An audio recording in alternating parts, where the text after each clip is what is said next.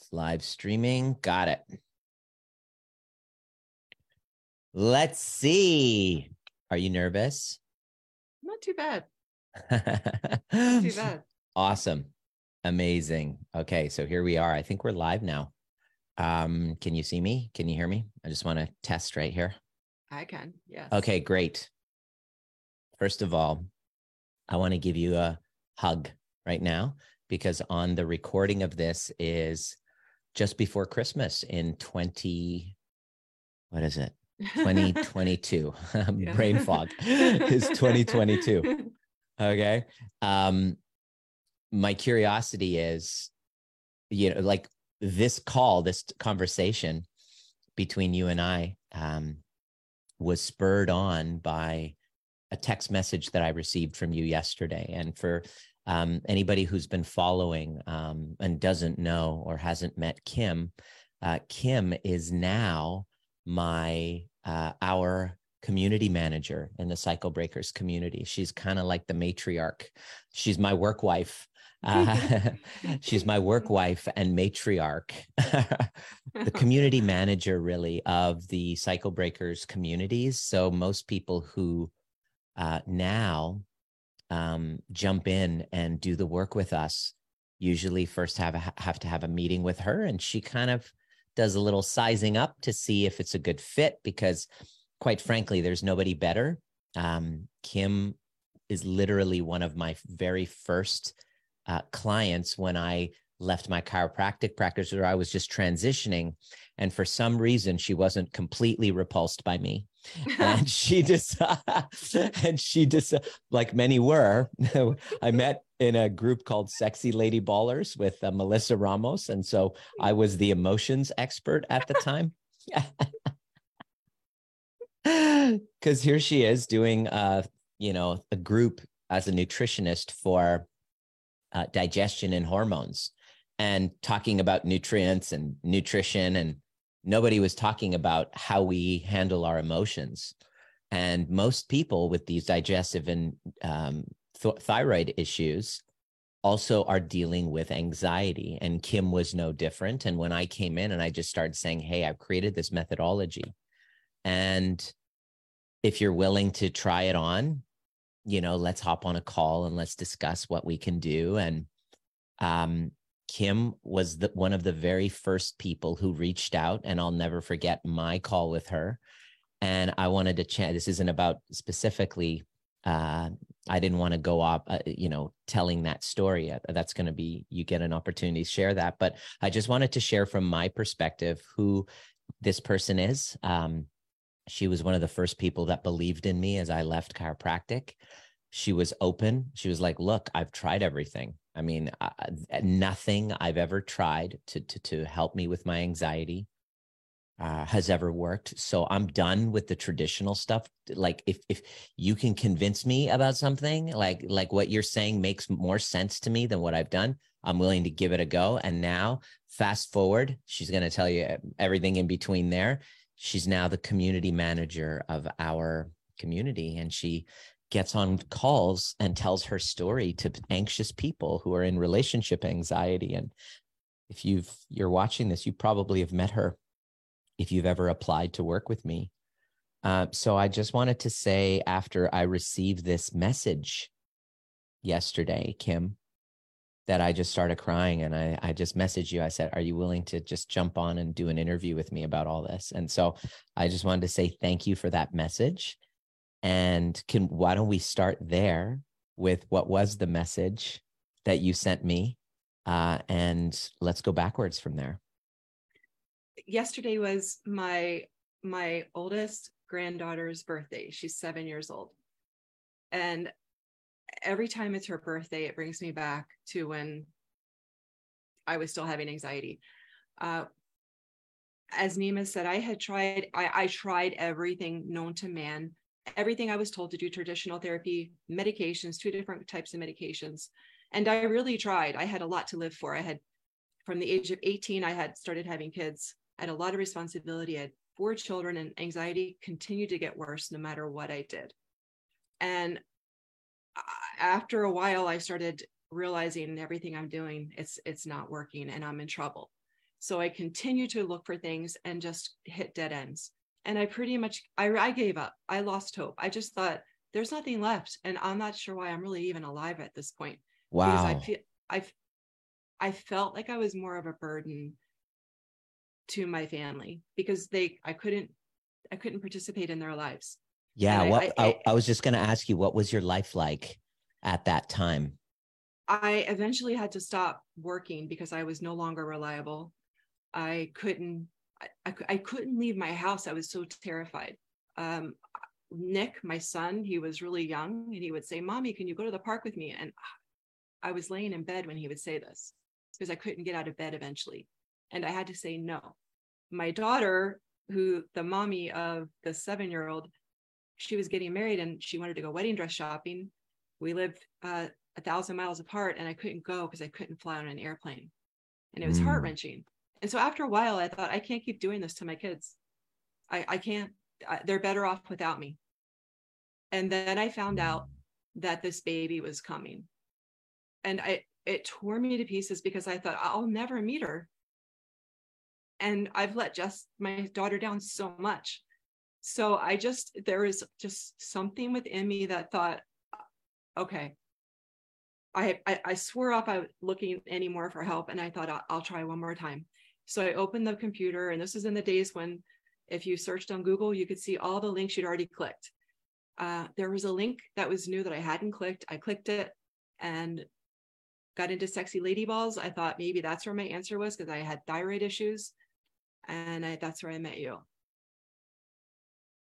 Wow. And when we met, you were literally like almost chained to your bed for, 24 hours of the day. Would you ever get out of bed? It was really hard. Because my body was in constant fight or flight. I felt, and I was actually really frozen. Now that I understand things, I was really frozen a lot of the time. So when I did do something, it took so much effort that it drained me. So if I just had to get up to get a shower to go somewhere, that was all I could handle. So it's like you were out of your body the whole time, like derealization, depersonalization, like you were a classic, textbook case. And what had they been putting you on, and what had you tried? I was on multiple different types of antidepressants over the years. They would change them, try new ones, benzos.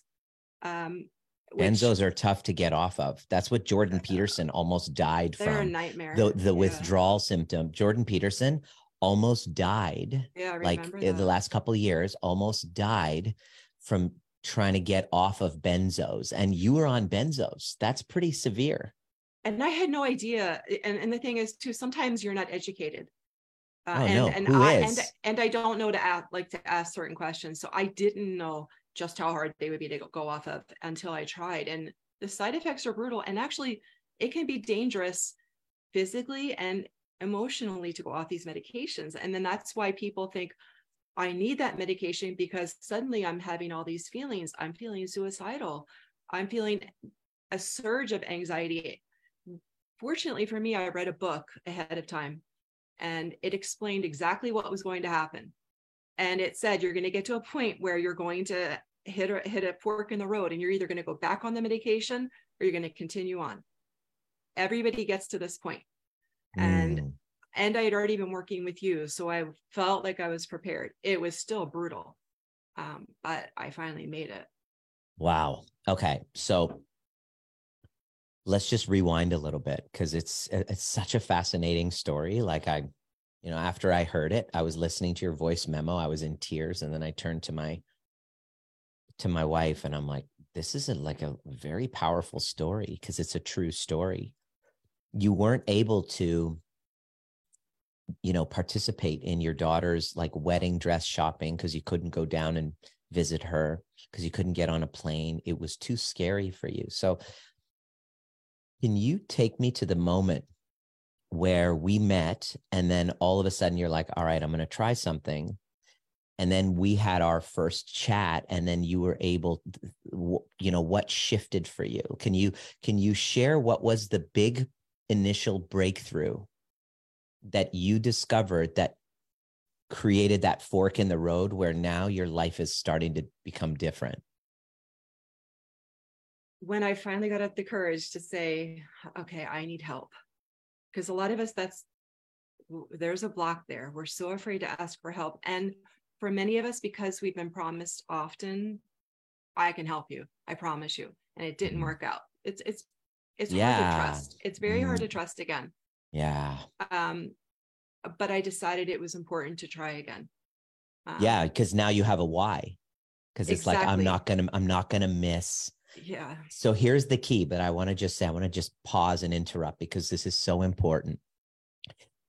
Now you get on calls with people who are in that exact same situation and they're looking for some sort of freedom from that state, and they've tried other things and all that stuff.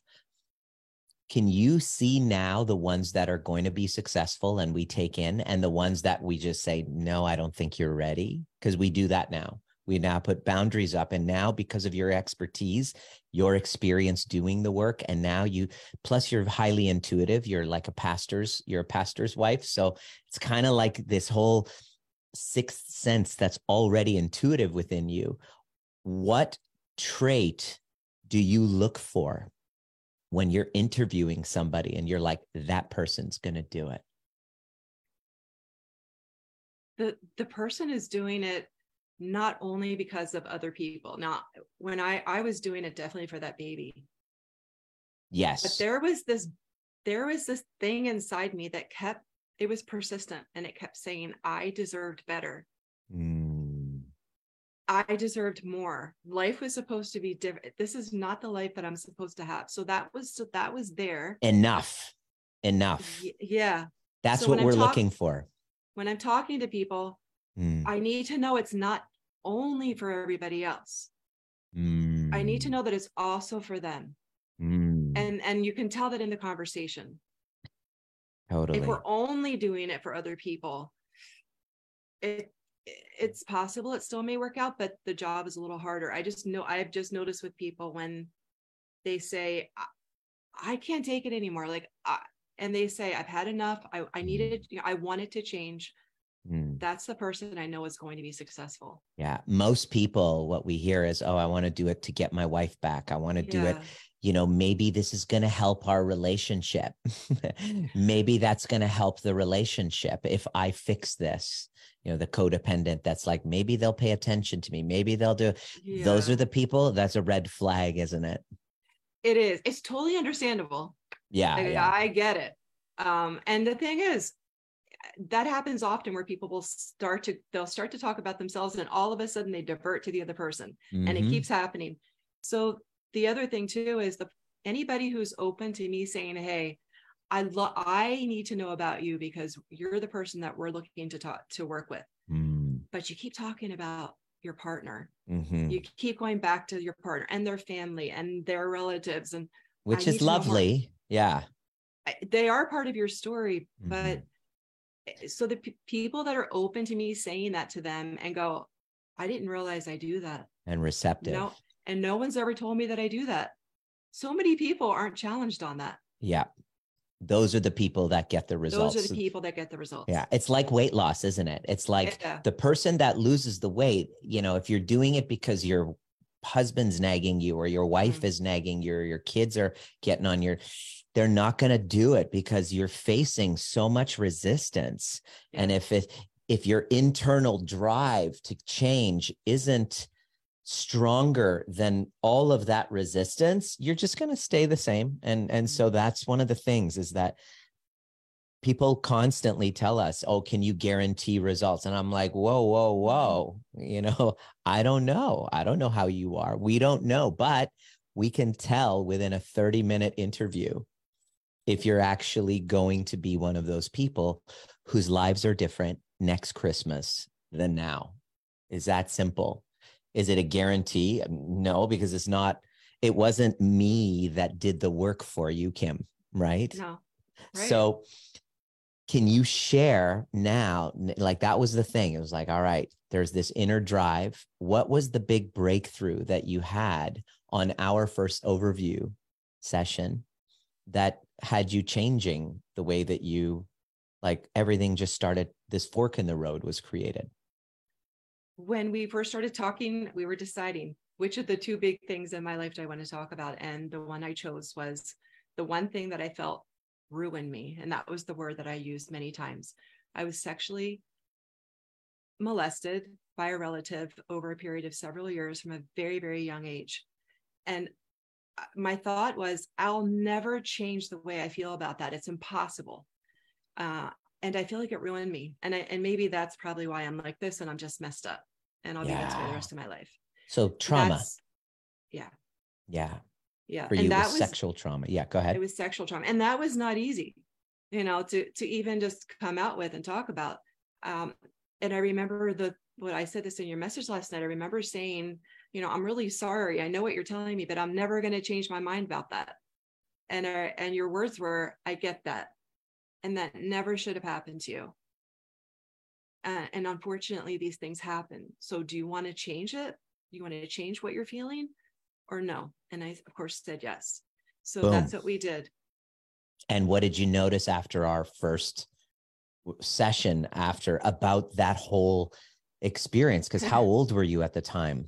I believe I was it started at age 3 to age 7. Wow. That's childhood wounding that you're holding on to. Okay. Yeah. And we went right for it. It's like, hey, nice to meet you.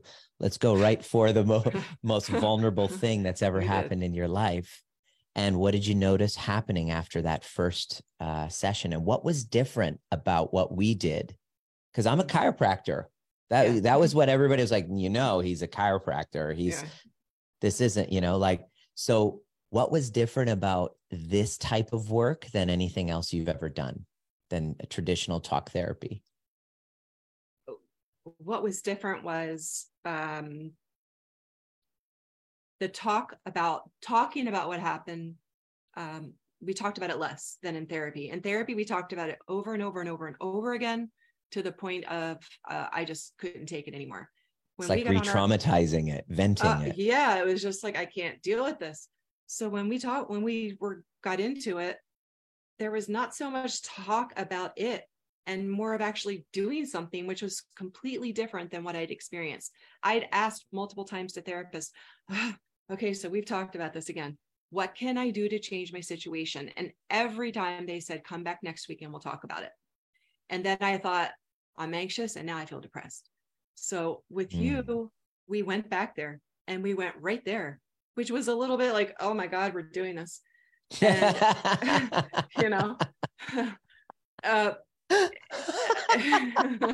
oh my God, we're doing this. Oh, yeah, okay. That's what it felt. It was like on a phone, by the way. It was on the phone. But we went right back to all of my feelings, and it was all the yucky, horrible feelings that I've always expressed. We went into the body. Yes. And you brought me into those feelings and had me feel them in my body. And what I noticed was like, keep me in my body longer in those feelings. I'm thinking, I think I felt this long enough. And you said, no, let's stay there a little bit longer. It's okay. It's safe to. And then the twist, the shocker for me was, okay, where were you feeling? Because I remember saying I felt unsafe and unloved and ashamed. And so then you asked those questions that I'd never heard before from a therapist. Where were you feeling love in your life? Who was loving you? Where were you feeling safe? Where were you feeling pride? And I'm like, my first thought was nowhere. And you said, okay, it's okay. Let's keep going. And your patience was it was crucial. And suddenly my dad's face was like, I could see my dad's face, and I was shocked because I thought, I've never once thought about my dad. My dad was my safe person. He loved me. He said it every day. He was so proud of me. He adored me, and I felt very safe with him. And when I talked about that whole sexual trauma from this other relative, I never thought about my dad during that time. No one ever asked me that question. So that was the first crack for me that I thought, I think there's something to this. Oh my God. It was a rewiring of that incident, which is the important part of healing trauma, is rewiring these cortisol-based memories in the body. So what happened? It shocked me. Yeah. It shocked me. And then to also find it when you continue to ask those questions, where was I experiencing the other side of all the negative feelings I was having? I was finding one after the other once we got started, and it was really surprising to me. And then we continued through the entire process, and when we were finished, I just remember thinking, what just happened? I've never felt that way before. And the way I've described it to people, I didn't feel my brain change, although I know neuroplasticity happens in my brain, but the difference I felt was in my body. It was though a weight had been lifted that I had no idea I was carrying. It was gone. And it was like a 180-degree turn. And I saw that whole situation completely different than when we started, which was, I didn't think that was possible. Yeah. And after that, what became possible after that cataclysmic contextual shift in the trauma story that was wired in your body, which is where the focus, it's why we have anxiety in the first place. What were you able to do that you weren't able to do after that? After 2 hours on a call with you, over the next few days, I'm like, man, I think I can get out of bed. And then I think I can leave the house, and my family's watching going, what happened? And a few months later, I was able to go on to something. I couldn't even do this. I couldn't even think about booking a flight. I decided to look at flights. I booked a flight. And in December of that year, I was dropped off at the airport. I said, don't walk me in. I can do this. And I got on a plane, and I was there for this birth. You were there for your granddaughter's birth. Yeah, I was there for her birth. And it was her birthday. Yeah, and this was 7 years ago, the 22nd of December. Yes. And so after that, now, every time it's her birthday, you go, wow, now that's been 7 years since we had that call. Right. So it's not like rewiring happens overnight. There was other pieces stuck in your body, like all of us, that we accumulate in our lives, but it kind of created this fork in the road with your new path, and you saw a new possibility for healing. And so what happened, what happened after that? Like, what did you notice? And because you didn't go off all your medications right away, but no, after jumping in and learning, what are the major differences that you're noticing in this level of training versus talk therapy or medications that you tried before? Well, I found this, first of all, I just found this to be more empowering, because I realized all the answers that I had been looking for so long, I couldn't find them. I couldn't see them. So through guidance, I was able to find all the answers. And that for me was very important, to know that my healing, I could heal myself. So, and also I had some more things to work through. Yeah, of course. This wasn't a one and done thing. When you started your coaching program, I'm like, hey, like, I want to complete this process. Yeah. At the time, I didn't have like a 3-month container. Yeah. We didn't have group calls. I was just talking one-to-one with people. I was still working as a chiropractor.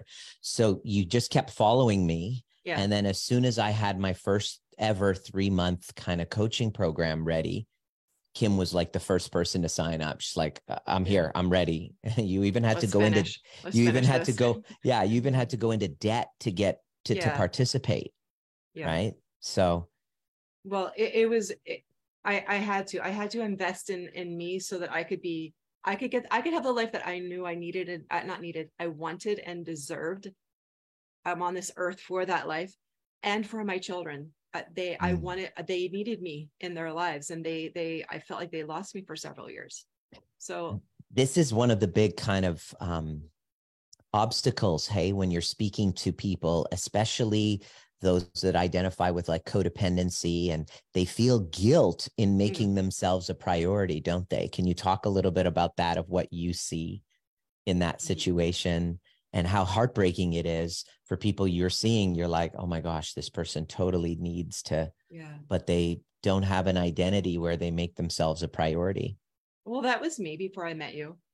It was very difficult for me to do anything for myself. Everybody was first. everybody was above me on my list. And even when the first call with you, I had feelings of, I don't know if I should do this. I don't know if I should spend this money. I mean, I'm not working, we're in debt. I don't know. So I really understand that for some of us who grew up feeling like, we're not worthy.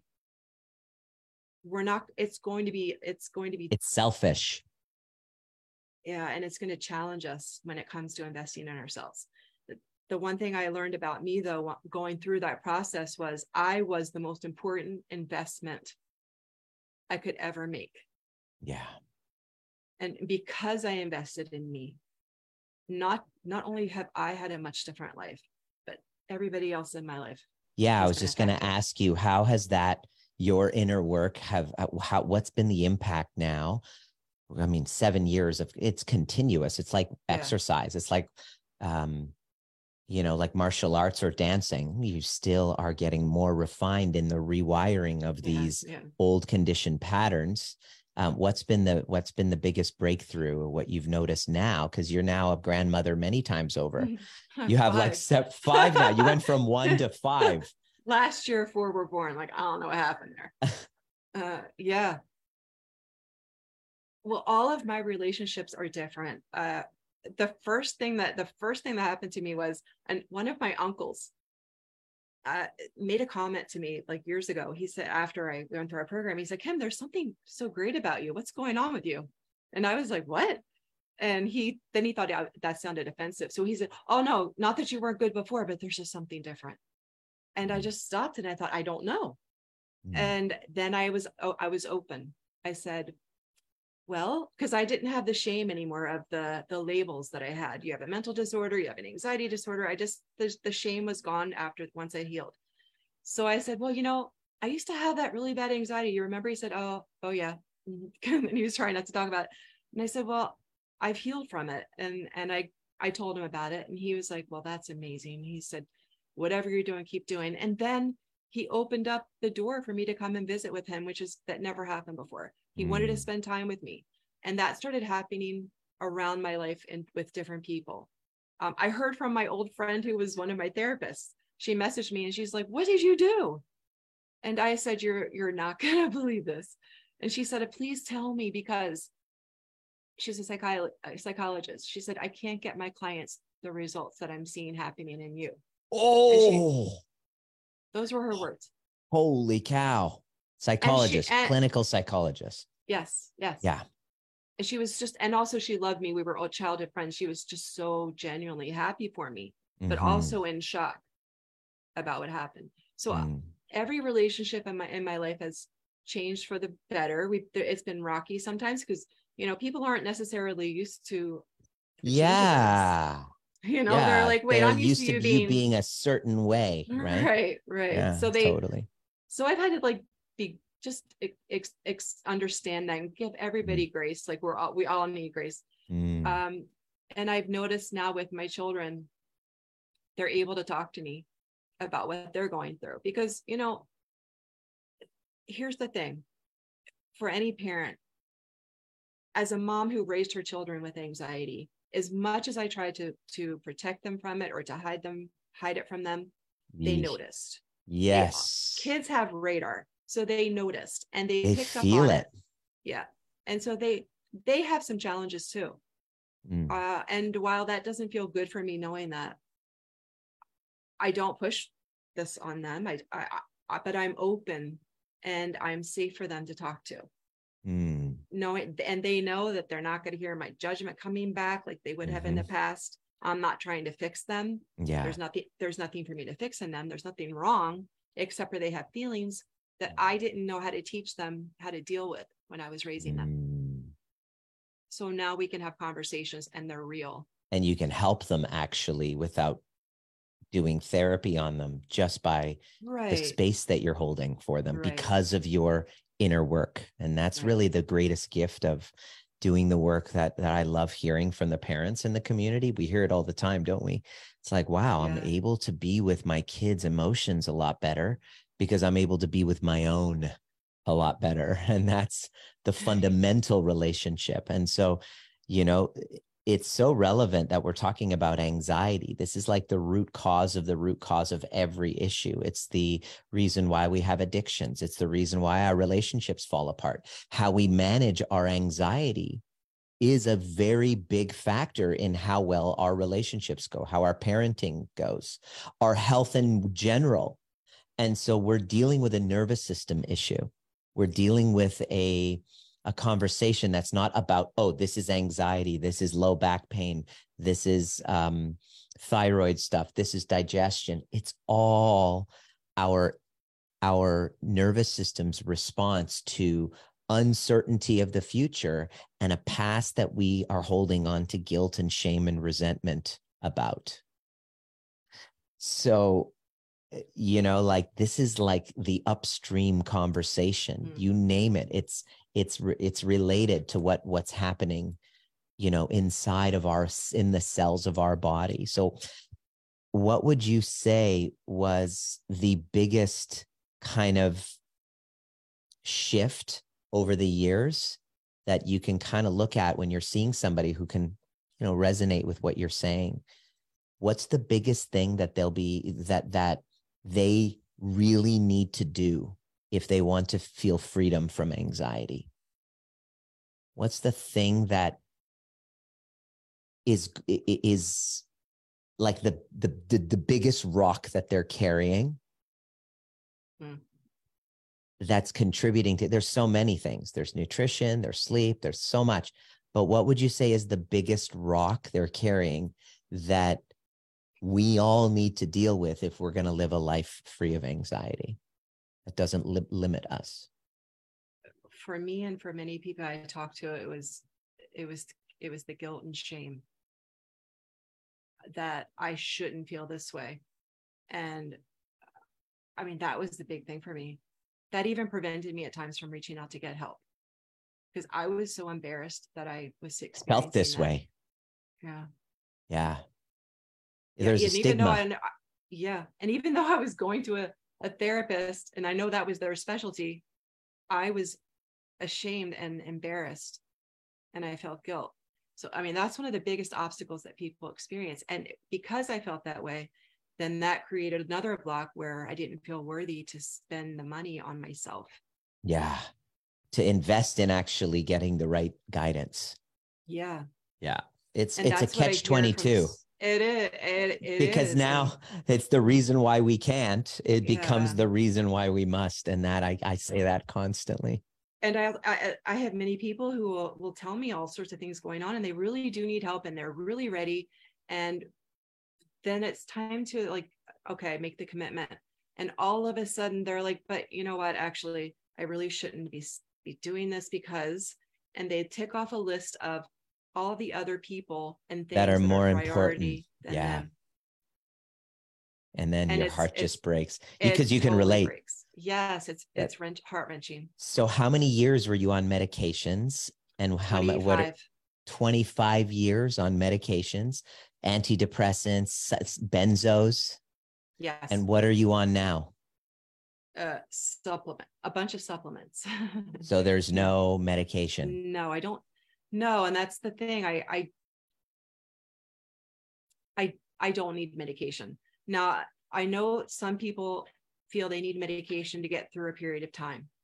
Yes. And that's okay. We're not suggesting people stop taking them right now. No, because I didn't stop right away. Yeah. I wanted to first see if this works. I wanted to heal. and then my plan was, I don't want to be on that. I was told you're going to be on that the rest of your life. And I thought, I don't want to be on the rest of my life, especially knowing it's not really fixing me. So why am I doing this? There was a time when I had no access to help, that I felt like it helped to keep my head above water. Now, that wasn't the kind of life I wanted, but at that time, that's what I needed. So I can understand some people will do that. But what I'd like to just say to people is, if you ever want to stop taking that medication, you most likely you can. Yes. Once you've been able to go through a healing process,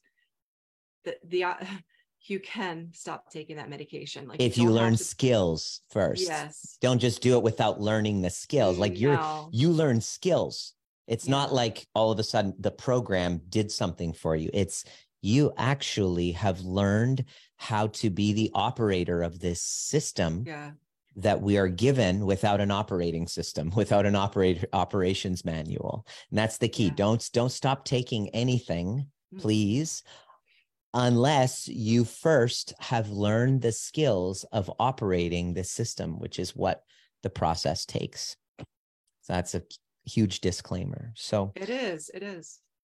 Kim, thank you so much for sharing your story. That was inspired by a loving, beautiful, heartfelt voice memo you just left yesterday. So I just wanted to say thank you for leaving that. It brought me to tears. And I thought, how many people are struggling with this? And how many people really need to hear your story and just feel how courageous and vulnerable and real you are? And there's an opportunity for anybody who's listening and you feel really inspired and you can relate. There's an opportunity for you to chat with Kim.